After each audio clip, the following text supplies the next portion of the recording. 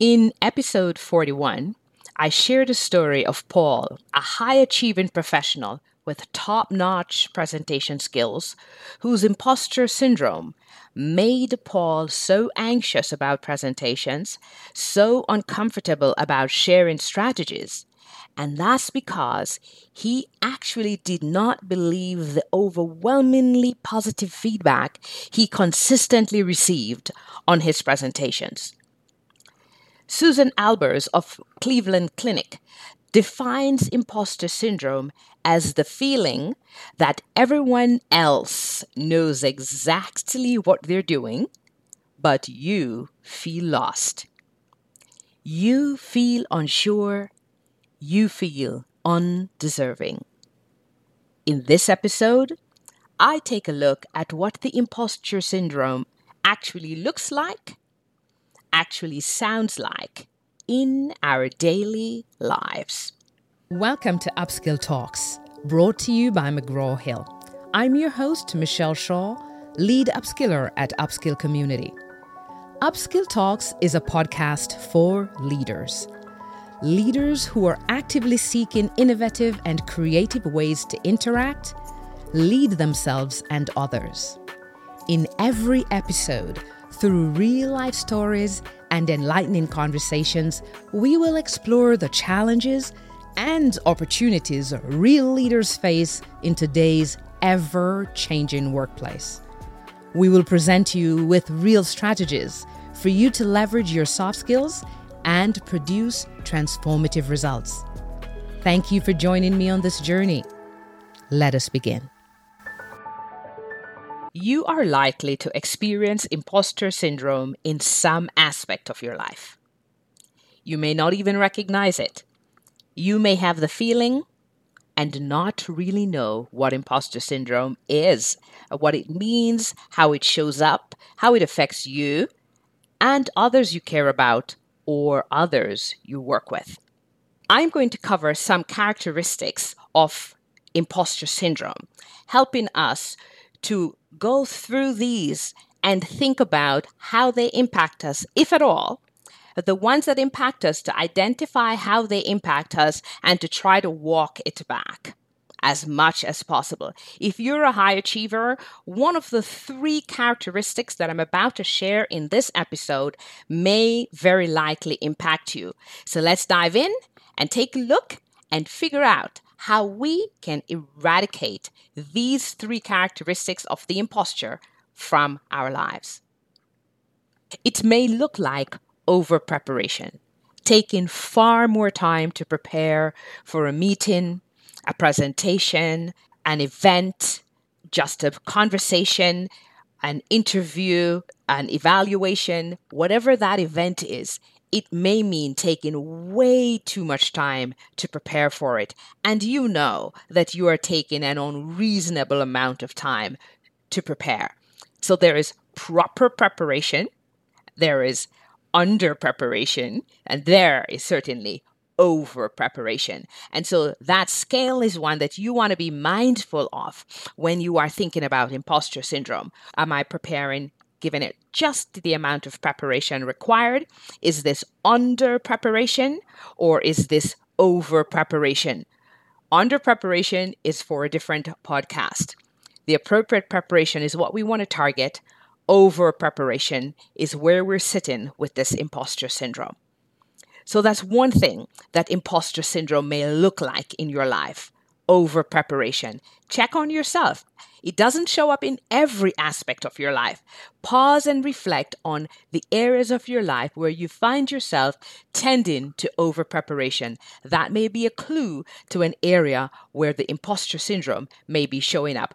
Check carefully, because what we want to make sure is that we're not providing fertile ground for this imposter to take hold in our lives.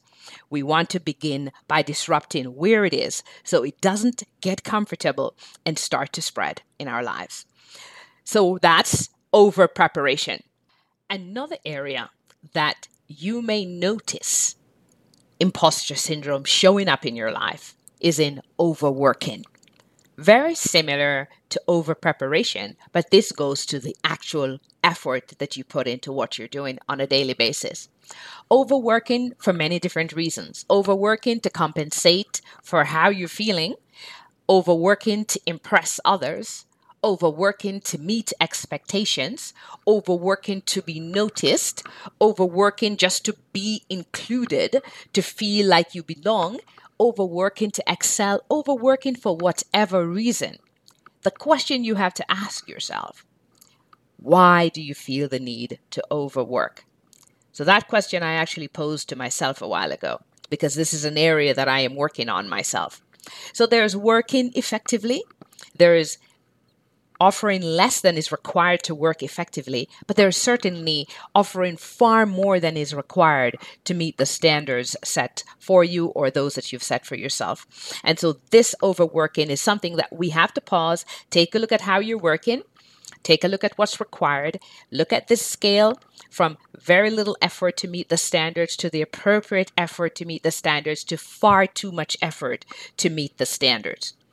Think about that and think about the economics concept of diminishing marginal utility, that at a certain point you put in more effort and it actually does not yield the related outcomes that you should ordinarily derive from that effort because you've hit the point at which you've put in the maximum amount of effort that makes sense for a particular project or a job or anything at all that you're doing.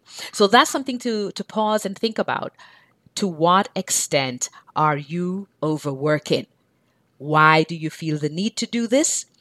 This is where we can identify the imposter seeping in. Then we can modify our work to be effective without overdoing it, without going beyond the point where it's diminishing returns for our work. We can catch the imposter in that place and we can disrupt that imposter so that it does not continue to bleed all of our energy and effort. One thing we need to think about is the relationship between the outcomes, the rewards, the results, and the amount of effort we put into our work. So think about when you're putting in the appropriate amount of effort, what do you get? And when you double that or put in way more than that, how much more do you get? Do you get double the results, triple the results? At what point does the effort not produce any additional results for you? That is when you realize that you're now in the zone where the imposter has showed up and is using up your energy and not giving you any rewards for that extra use. And that will actually help the imposter to build on itself, because you're going to be putting in more work and not getting more benefit, and you'll begin to feel worse about yourself. So that overworking is another area that we need to pay attention to when we are monitoring the imposter syndrome. The third one in this group is perfectionism. Over preparation, overworking, and perfectionism are all related to each other, but they show up in different ways. And so it's important for us to take a look at all three individually. Perfectionism is a big one. It affects so many of us. I am at the front of the line when they were giving out perfectionism. In fact, I struggled with even publishing this podcast because it needed a lot more editing than I was able to give it. And so it's so important that we recognize that we can produce value without being perfect. That's a hard lesson, to pause and to realize, what are we good at? Why are we doing this? Who will benefit from what we're doing? And do they need it to be perfect? Does it lose its value completely if it's not perfect? Could it be imperfect and still produce value? And so that we do not spend more and more and more time on something that's good enough. In business, we talk about the MVP, the minimum viable product. I think perfectionists can look at this concept as something to help us to gauge.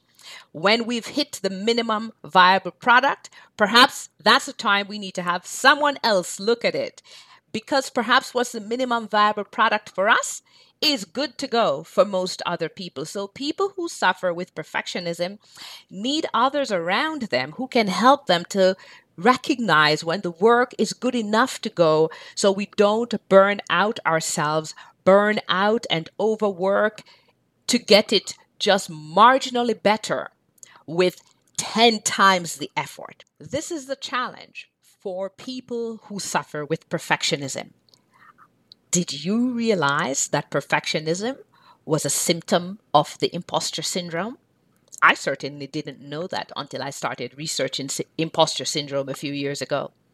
And so this is what I mean when I say we may very well suffer with the imposter syndrome, but don't understand it very deeply, so we don't realize the areas that it's showing up in our lives. And so I want you to take a look at over-preparation, overworking, and perfectionism. It may not show up at work. Maybe it's when you're hosting that party at home. Maybe it's with your children that it shows up. Think about where in your life is this showing up? Because if it's showing up and we're giving it fertile ground, it will seep into other areas of our lives. So let's pause and look at these 3 areas and think about the strategies that we can use to reduce the effort to where it needs to be to produce the results that we need to produce and provide no more effort, no more energy, no more stress than is required to get the job done. These 3 characteristics, over preparation, overworking, and perfectionism, are classic for those who suffer with imposter syndrome. Remember, imposter syndrome doesn't show up everywhere you are, but wherever it shows up is an area that you want to be able to identify, get clear on, and begin to remove the fertile ground where this imposter has the ability to grow. In the next episode, I will continue with other ways that the imposter syndrome shows up so that together we can work at removing the imposter from our lives, one characteristic at a time. Thank you for listening to this episode of Upskill Talks, brought to you by McGraw-Hill. We bring you new episodes every Monday. Please take a moment to subscribe, leave a 5-star rating, and a written review at Apple Podcast. Or follow us on Spotify, Google Podcast, or wherever you listen to your favorite podcasts. Don't forget to share Upskill Talks with other leaders like yourself so they too may gain the skills and insights to produce amazing results. Please go to upskillcommunity.com to review show notes and learn how you can join a community of leaders from across the globe collaborating to lead in a more meaningful and impactful way. I'm your host, Michelle Shaw, and again, thank you for joining me on this episode of Upskill Talks.